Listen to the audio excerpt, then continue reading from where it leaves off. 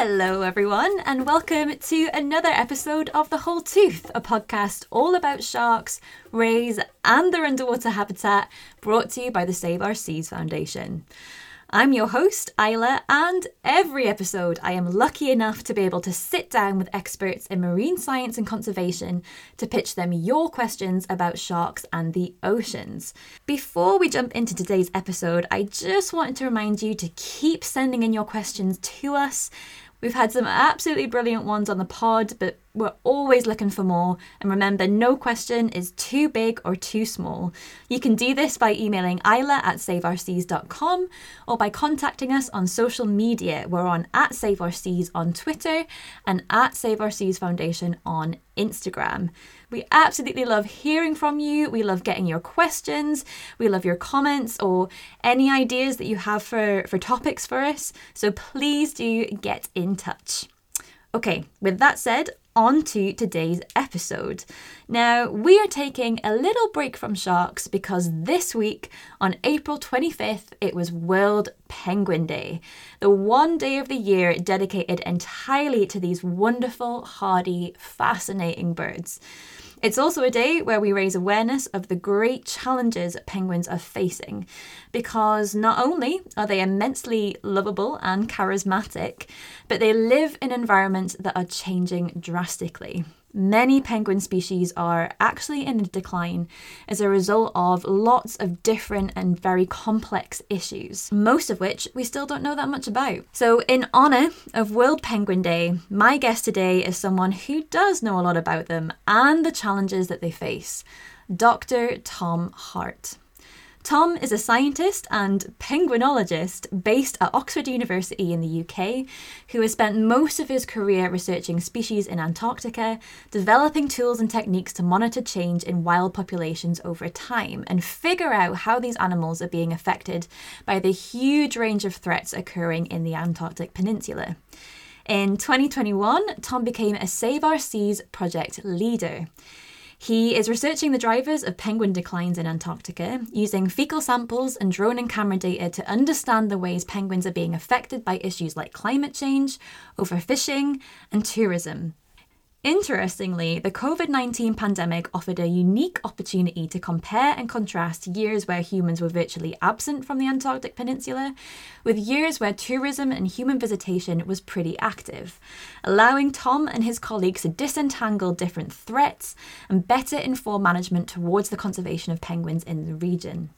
I was so lucky to get to chat with Tom about his research, his career, and of course, penguins. We talk about what it's like to work somewhere as breathtaking and challenging as Antarctica, how penguins are perfectly adapted to such a tough environment, and the unique methods Tom has developed to monitor them over long periods of time. We also discuss some of the threats facing penguins and what we can all do to help protect them and safeguard the place that they call home. So, without further ado, grab your thermals and get ready to go on an adventure to one of the coldest places on Earth to talk all things penguin. Let's dive into our episode.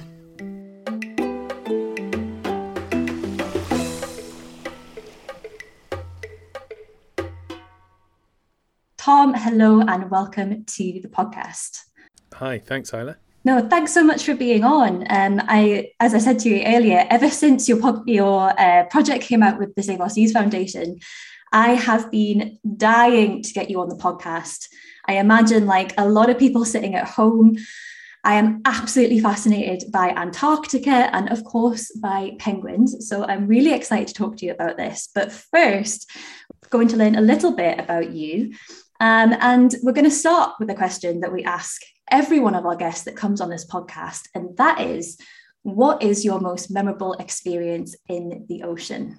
Well, it's probably in one of the most remote areas on Earth, the South Sandwich Islands, where I was on a yacht and we had two humpbacks that came and hung around the boat for just hours. It's normally one of the roughest places on Earth. We had one incredibly calm day, which is a real rarity. And yeah, two humpbacks just came and played around the boat. And we stopped. We weren't going anywhere. They came to us. And yeah, it was just weird being up close in the just about the remotest part of the planet you can get to.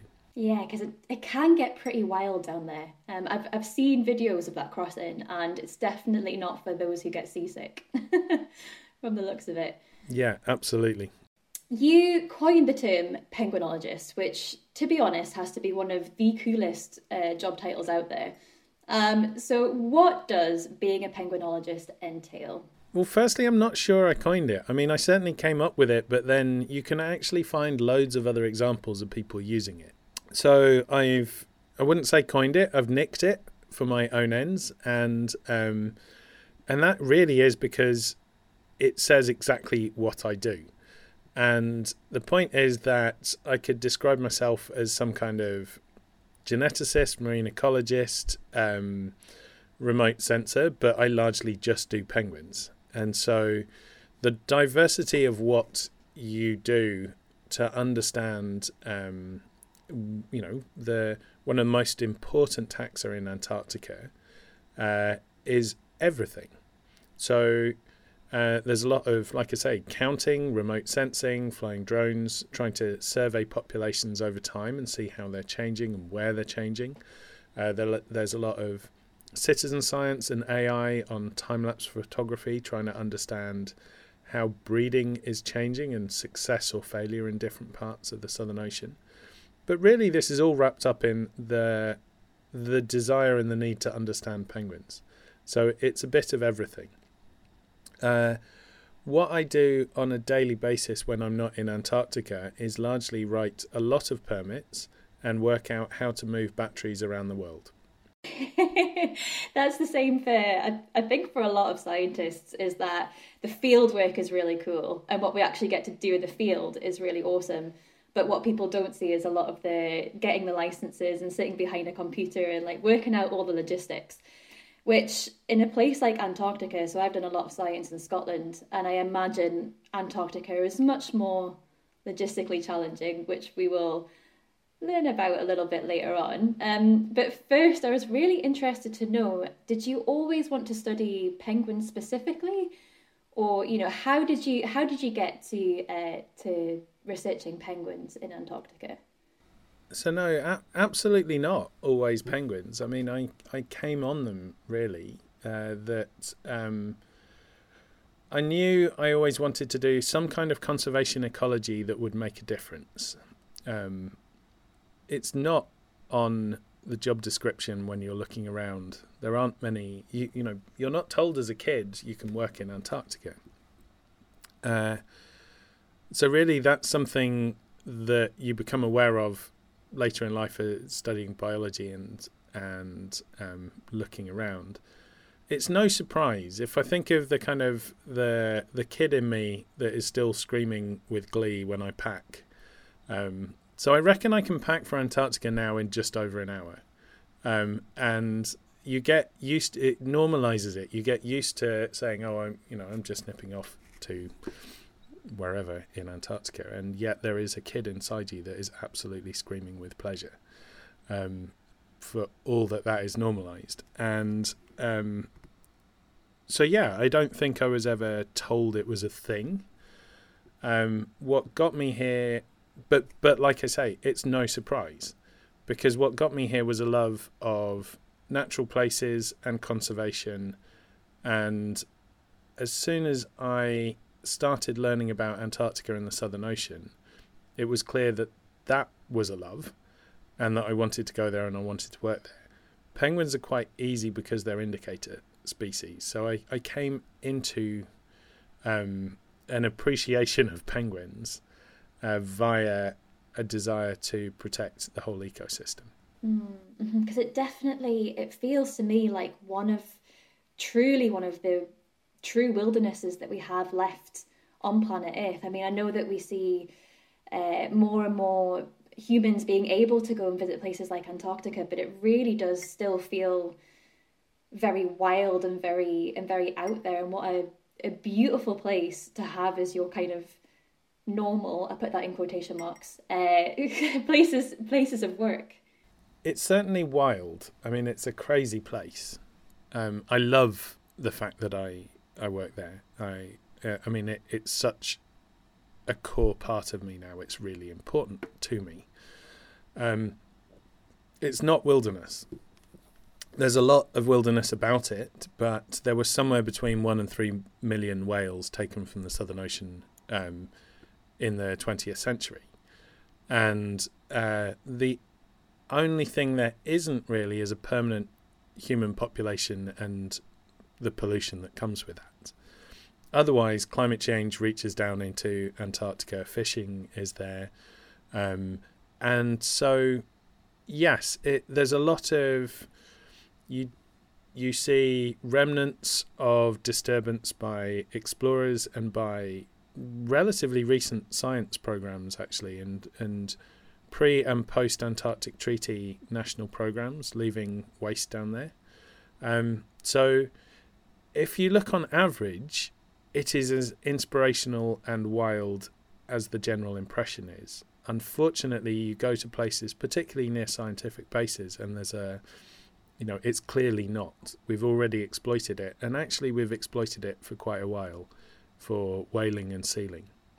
Yeah, that's really interesting, and I think that's something that, I mean, I just made that mistake myself, is that when we see pictures of Antarctica sort of online, we imagine it is like an untouched wilderness. It does, like I said, it's so wild to try and get there in the first place.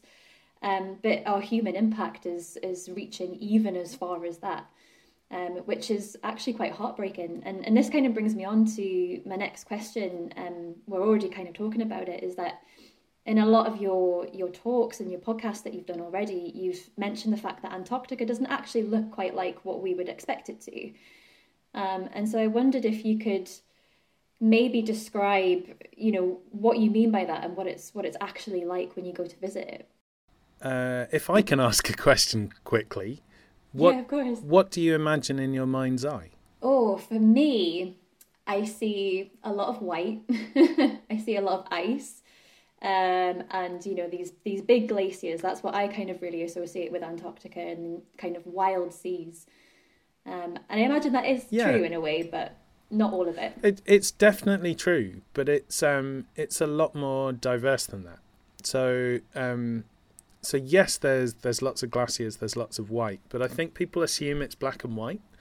There's a lot of blues, there's a lot of pinks and reds, from everything from snow algae to penguin poo when they've been eating krill.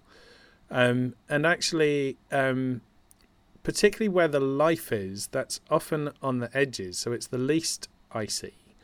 And as you go into the sub-Antarctic, or peri-Antarctic, these islands that kind of ring Antarctica, there's lots of green on the edges of those. So there's lots of tussock grass, there's lots of mosses. And so the stereotype really does exist. However, it's more diverse than that.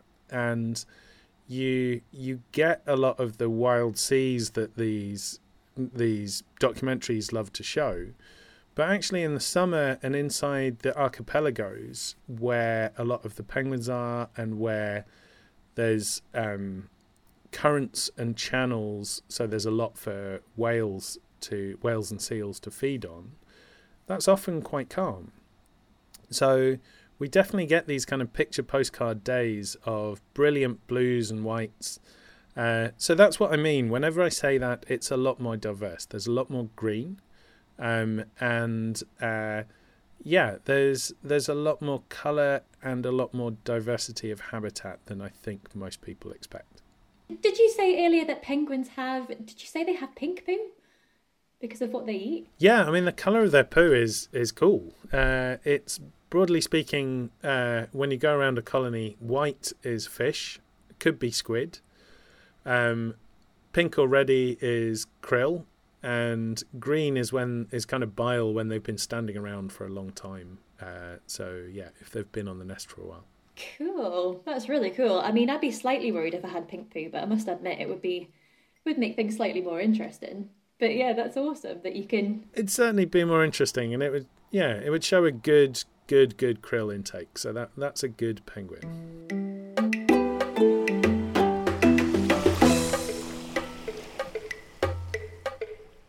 you've obviously been to Antarctica multiple times over the years. And are you noticing changes every time you go back as our climate changes? Definitely. One of the most noticeable is, there are some places, particularly on South Georgia, where when I started going, there was a glacier and now there's a bay.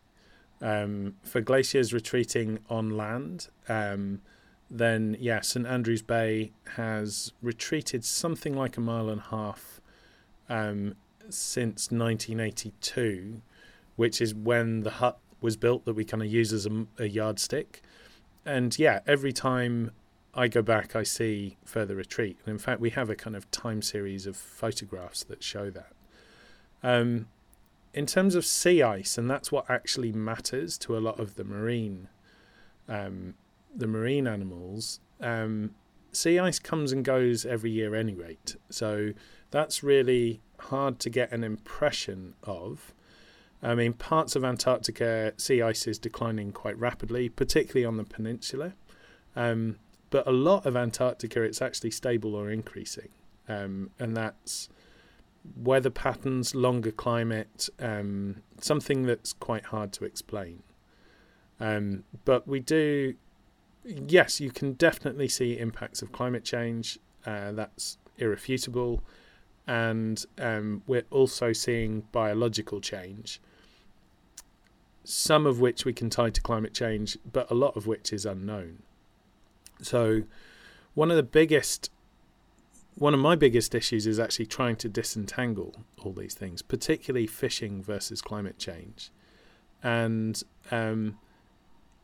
we can find an association with climate change in penguin decline, but that's not necessarily a causal driver. And for example, nothing, if you're a fishery, we also see patterns of change in the fishery, and nothing influences where you can fish more than whether there's sea ice in the way or not. So it's complex, and that is the whole point of my project, is trying to disentangle that and work out which threats or stressors to wildlife we can mitigate and which we can't. Yes, and I think it's really, really fascinating. This is kind of a question I've got for later on, but I'm actually going to come to it now because we're talking about it, is that although the pandemic was awful for a lot of reasons and, it kind of stalled a lot of field work for many other scientists, you actually found an opportunity in there to sort of, as you say, disentangle these drivers. Can you talk a little bit about that? Yeah, well, while it's been awful for, myself, for colleagues, family, as for everyone else, professionally, this was a really good opportunity because there was basically a year and a half without tourism. Now, one of the things we list that's potentially influencing change in the region is tourism. It has actually, wherever we've studied it, that's failed to be borne out. So we actually think tourism might be either a very minor effect or positive. I can certainly come up with positives, like taking photos of pollution and bad behaviour, as we discussed earlier, and drawing attention to it.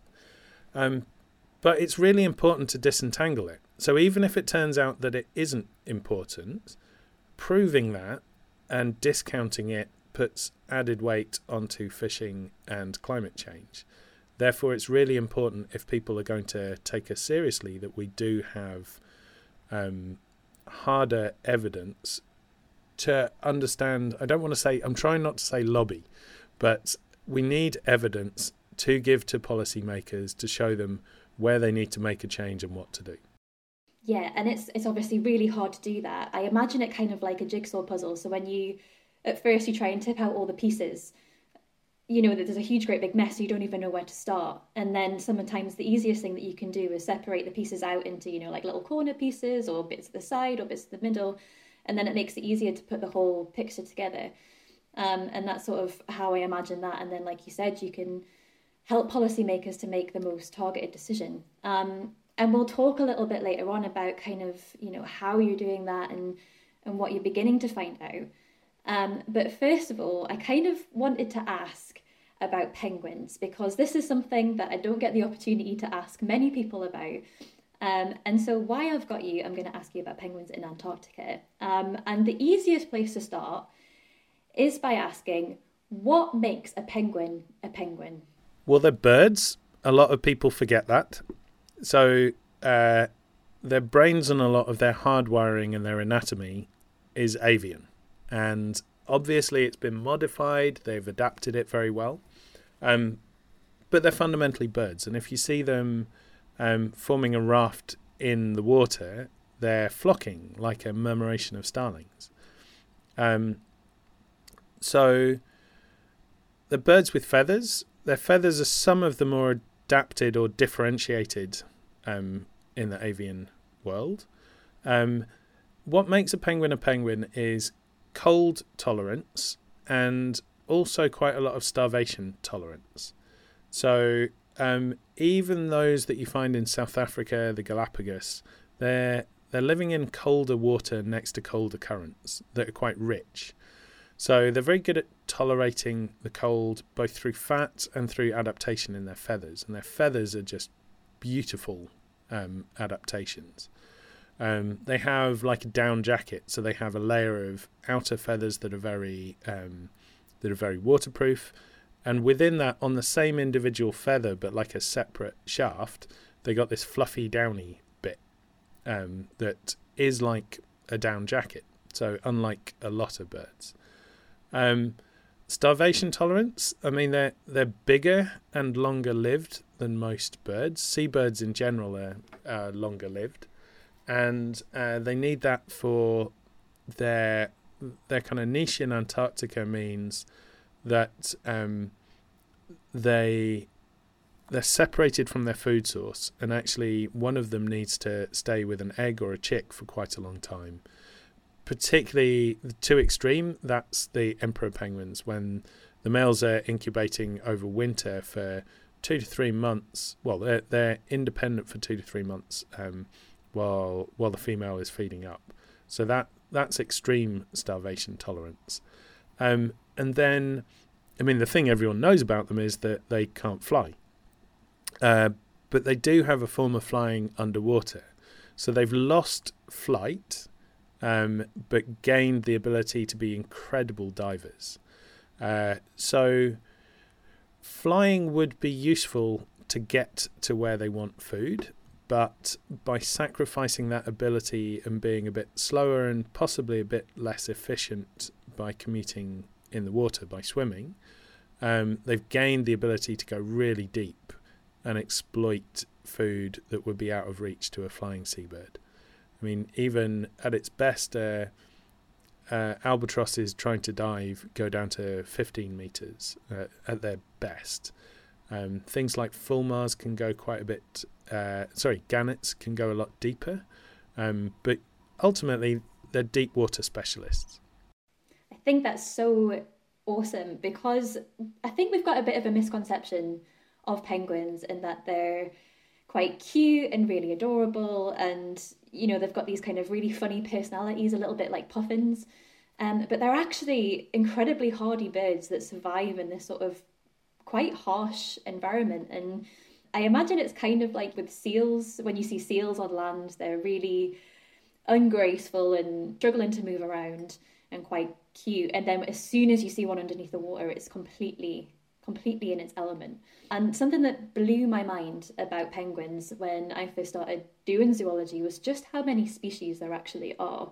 So can you talk a little bit about some of the species that we might find in Antarctica? I know you talked about the emperor penguin.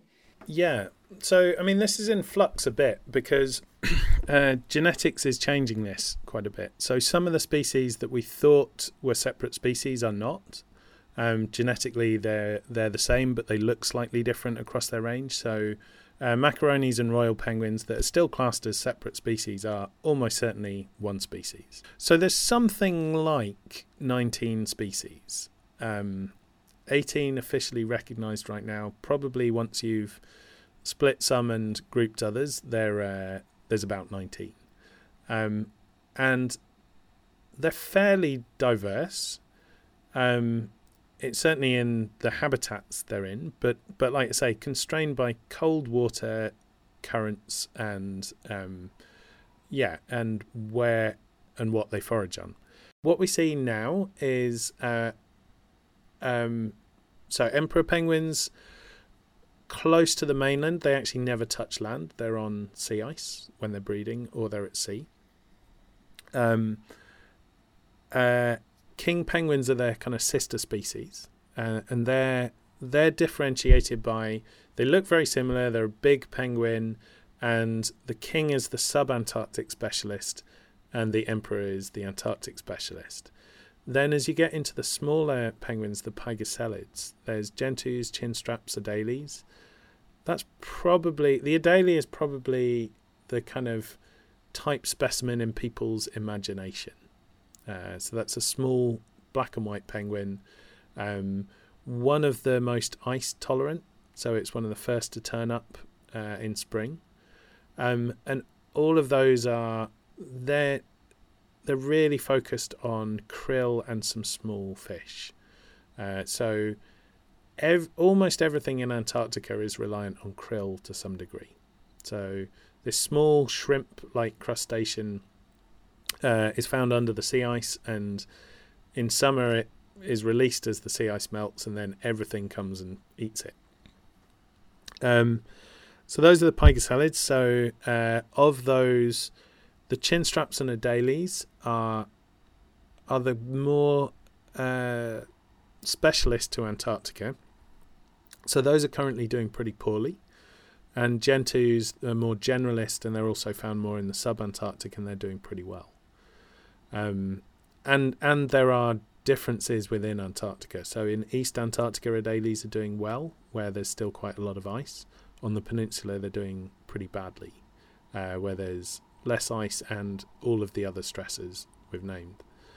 Then as you come out into the sub-Antarctic, so still in the Southern Ocean, but away from the mainland, you get more of the kings, macaroni penguins, rockhoppers, royals, and snares and things like that over in the Australian, New Zealand sector. So yeah, there's probably about, within what you would call Antarctica, there's probably 7 species. There has been a lot more species. There's at least 60 species of extinct. There have been a total of about 60 species. So at least 40 are extinct. And going back, some of them looked a bit less like penguins, but the Antarctic Peninsula, for example, used to be a lot more diverse. So there was possibly 3 times the number of species of penguin that there are now. From films and things, you've got a particular idea in your head of what a penguin looks like, but then there's actually so many different types. It's amazing. And you also, just earlier on, you described penguins as indicators. Can you explain what you mean by that? Yeah, well, there's a biological idea that things, and actually a very practical idea of what responds to the environment in a way that it's useful to understand the health of the environment, and also that you can measure it. So penguins are pretty good indicators because they're easy to count. They're relatively robust, so they're easy to study, and traditionally people even tried to get diet out of penguins.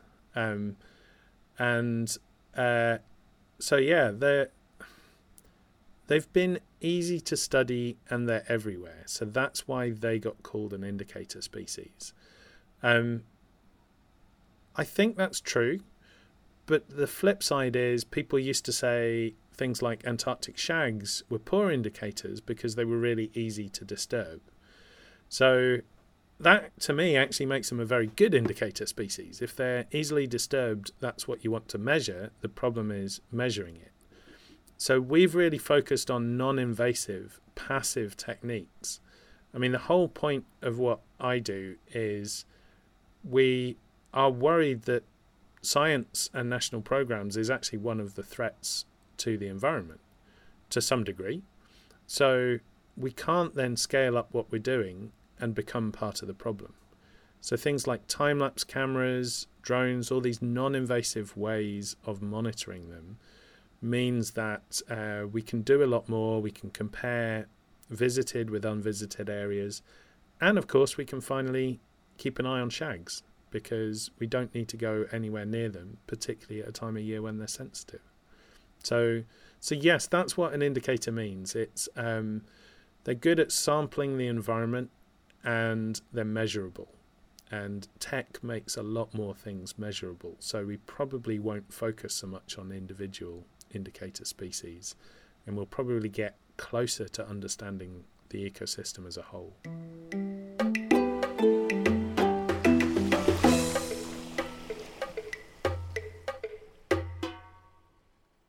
I wanted to come back to talk about your project and sort of what you're doing. We were already just talking about it there. You're looking at population change over time. So how is it that you're able to do that? Going back through historic records, and this is really I've got to name check a collaborator, Heather Lynch, at this point, and also Ron Naveen over in the States. So they've been doing this for a lot longer than I have. What we're starting to do with the drones is take historic counts of colonies and make them more regular and more sensitive. So you fly a drone over a colony, and by the way, they really don't notice it. I mean, it's hard to get them to look up. We then stitch all those together and they're georeferenced. So by the time we've counted every nest, we can look at exactly where each nest was year on year. So not only can we count them, but we can look at the population structure and change. Sorry, the colony structure and change. For a lot of colonies, we leave time-lapse cameras. So those take a photo roughly every hour, and they record key things like when they're turning up, when they first breed or lay eggs, when those eggs hatch, and how many chicks go to success, which means the point at which we lose track of them. So we can get an idea of colony success year on year. And because we monitor so many, that means we can start to disentangle. We can say, where has the fishery been? How has that impacted on colony success versus areas where they haven't been experiencing fishing? And actually, the final thing we do is increasingly we go around and pick up poo. So we go around the edge of the colony, and it's amazing how much you get from poo. So we look at diet and disease and stress indicators from those. Yeah, poo has so much information inside of it. It's amazing. But we'll talk about these kind of threats that you're trying to disentangle. So we already kind of talked about, tourism and potentially, even the impact of people who are going to research Antarctica. So how can tourism affect penguins? I know you discussed it might have positive impacts, but, also might have, potentially neutral or quite negative impacts as well. And, do you think this is becoming a greater threat as potentially more people are, or having a greater impact as more people are potentially able to go to Antarctica? Yeah, I don't know. There are definitely pros and cons. So in the past, before there was regulation that came in the 90s, I think, it was pretty unregulated. So I'm sure that tourism, by which I include actually scientists, off duty. I mean, there's a negative way that one person can make a difference, and that's, you can make a difference quite badly and quite suddenly if you don't pay attention near nests and you cause an abandonment or something like that. And then that's two birds that have lost their reproductive success for that year if a skua nicks an egg or something like that. So tourism has a potential to make a negative difference, but that's not what we're seeing. We're actually seeing very little difference by their presence since they've been well managed. It is growing, and so that is something to keep a real eye on. I mean, it needs to be very, very controlled, and I'm probably slightly worried about more ship traffic, just by more vessels. So I'd be more worried about what is unknown at the moment through an impact on whales and seals. But the positives are that people shine a light on what's going on. And there's no doubt that since tourism came to Antarctica, that actually a lot of the national programs have had to clean up their act. There's still a lot to do in some cases, but I see that as a positive. People posting... We need people to post pictures, though, that aren't just of the beautiful blue and white background. We actually need them to post bad things as well to shine a light on it. Yeah, absolutely. And I definitely think that, given that penguins have such a, people adore them worldwide, that potentially seeing penguins in trouble, that could garner quite a lot of support. And yeah, that's really interesting that it has kind of both positives and negatives. But two other main threats that you talked about were climate change and fishing. And so I wondered if you could maybe talk about fisheries or fishing and how that might affect penguin populations. Yeah. Well, this is what I'm far more worried about. I think, irrespective, it comes down to krill and food, whether it's climate change or fishing that's actually driving a lot of the change we see. The vast majority of change is due to one of those, and there's an increasing amount of fishing around the Antarctic Peninsula and the South Orkney Islands. It peaked in the last couple of years of the Soviet Union.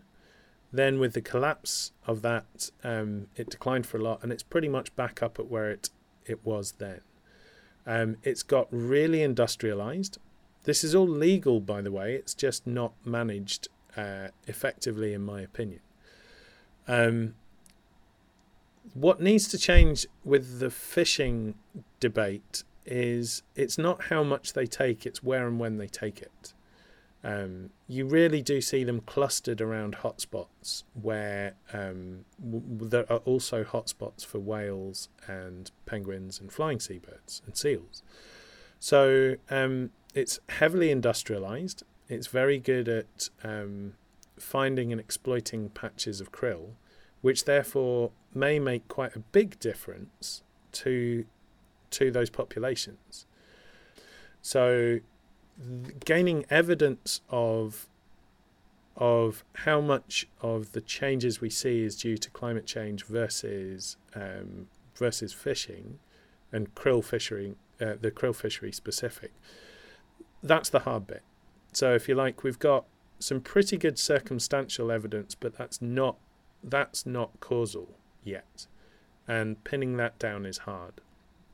But my gut feeling is that we really need to distribute the krill fishery to manage it. They shouldn't have free rein on where they go, because it's concentration that is likely to have an impact, if it is having an impact, rather than the amount. Yeah, it's I mean, interesting is probably not the right word. From a scientific perspective, it's interesting, but from a conservation perspective, it's really worrying. And we've talked about this about sharks on the podcast as well, is that these threats aren't independent of each other. They do overlap in certain places, and that's what makes it so hard to untangle all of that. But that's exactly what you're trying to do.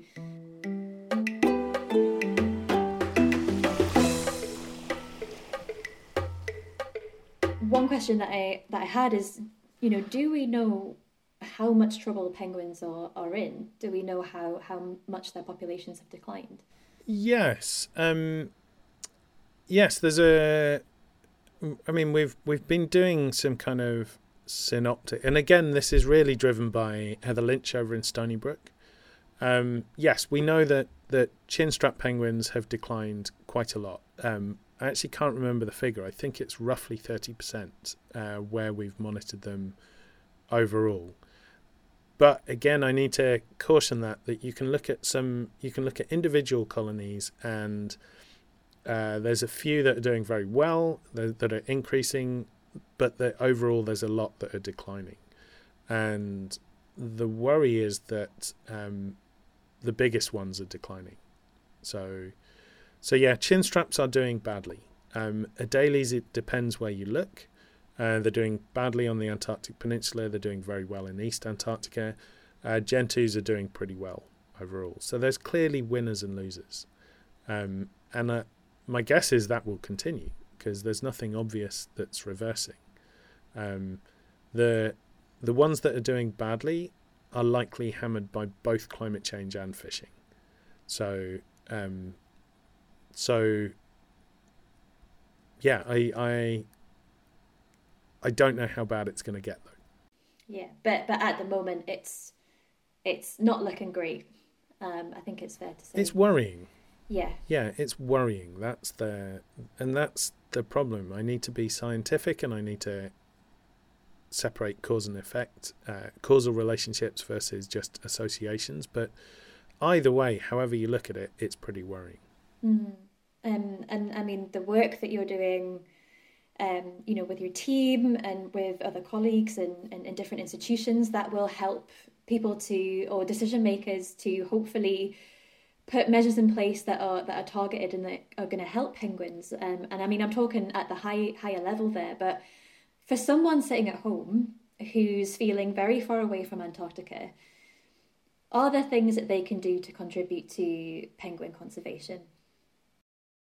Absolutely. Yes. I think one of the biggest things is it's hard to be an ethical consumer, but look at where your food comes from, or look at where the stuff you're consuming comes from and manage it. So stuff that comes from Antarctica is krill products, which can be found in pet food. They're used as both a food and a colour additive for a lot of salmons. And krill oil as well. So one of the omega-3s is from krill. So you can make decisions based on that.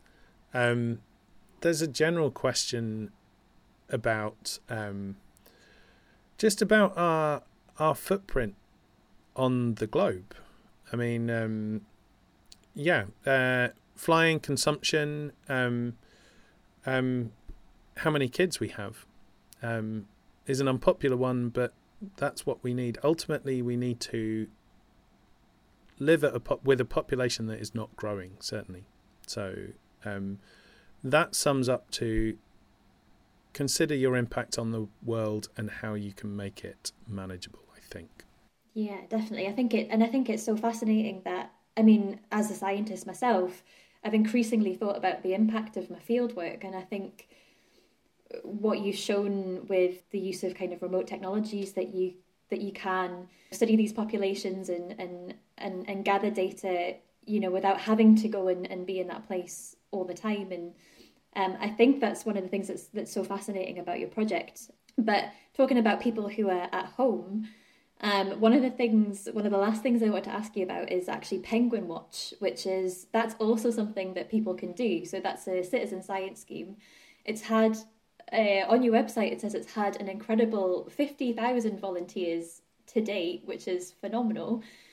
Oh, overall, it's well over that. Those are the registered volunteers. So we don't keep track of people, but the people who register, they can keep track of how much they've done. So it's only the registered volunteers, and it's way over 1 million. I believe it's about 2 million people that have taken part. It pretty much doubled in 2020. We were pretty popular before lockdown, and then there were a lot of teachers that needed online content. So we were in a lot of classrooms. Yeah, there was a huge spike in April, May 2020 that dwarfed any other spike we'd had in the past. So what Penguin Watch is we put all of the time-lapse images online, and occasionally we put some of the drone footage up as well. And they go on that and they click on every adult chick and egg, and that collects data for us. It also trains AI how to do it. So we've got quite a lot of good AI working now. So the ones we put up on Penguin Watch are either a new scenario that the AI doesn't work for, or just to validate something we're not sure of to keep it accurate. So it's very much us asking for help. That changed in 2020. And that was, it was a rush to keep up. But it was nice to be able to feel we were giving something back. So yeah, a lot. 2020 was particularly crazy for trying to keep these teachers and school kids up to date with penguins.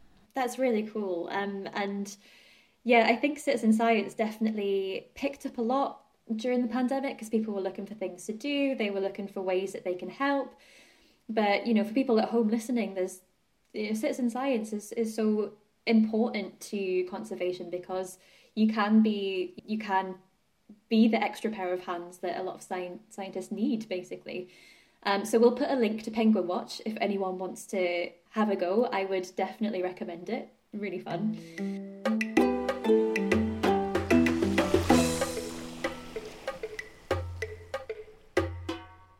And so I'm very, very conscious of your time, Tom. So I'm just going to bring us round to a close. But it has been absolutely fascinating talking to you and learning all about Antarctica and all about penguins. Thank you so much for your time. And so if our listeners want to find out more about you or more about your work, where can they head? I think it's all on Penguin Watch. So yeah, if you go to the About section of Penguin Watch, we also have downloads in terms of images, videos, and info sheets there. Or actually, the Save Our Seas Foundation site had a lot of infographics that they helped us with to explain the project. So I think, both of those are good places to go. Yeah, great. All right, so I have one final question for you, and this again is one that we ask every single one of our guests, and it's a bit of a silly one, but it's our favourite. Usually we ask if you could be any species of shark or ray in the world, what would you be and why? But because we have you on, I am interested to know if you could be any Antarctic species, what would you be and why?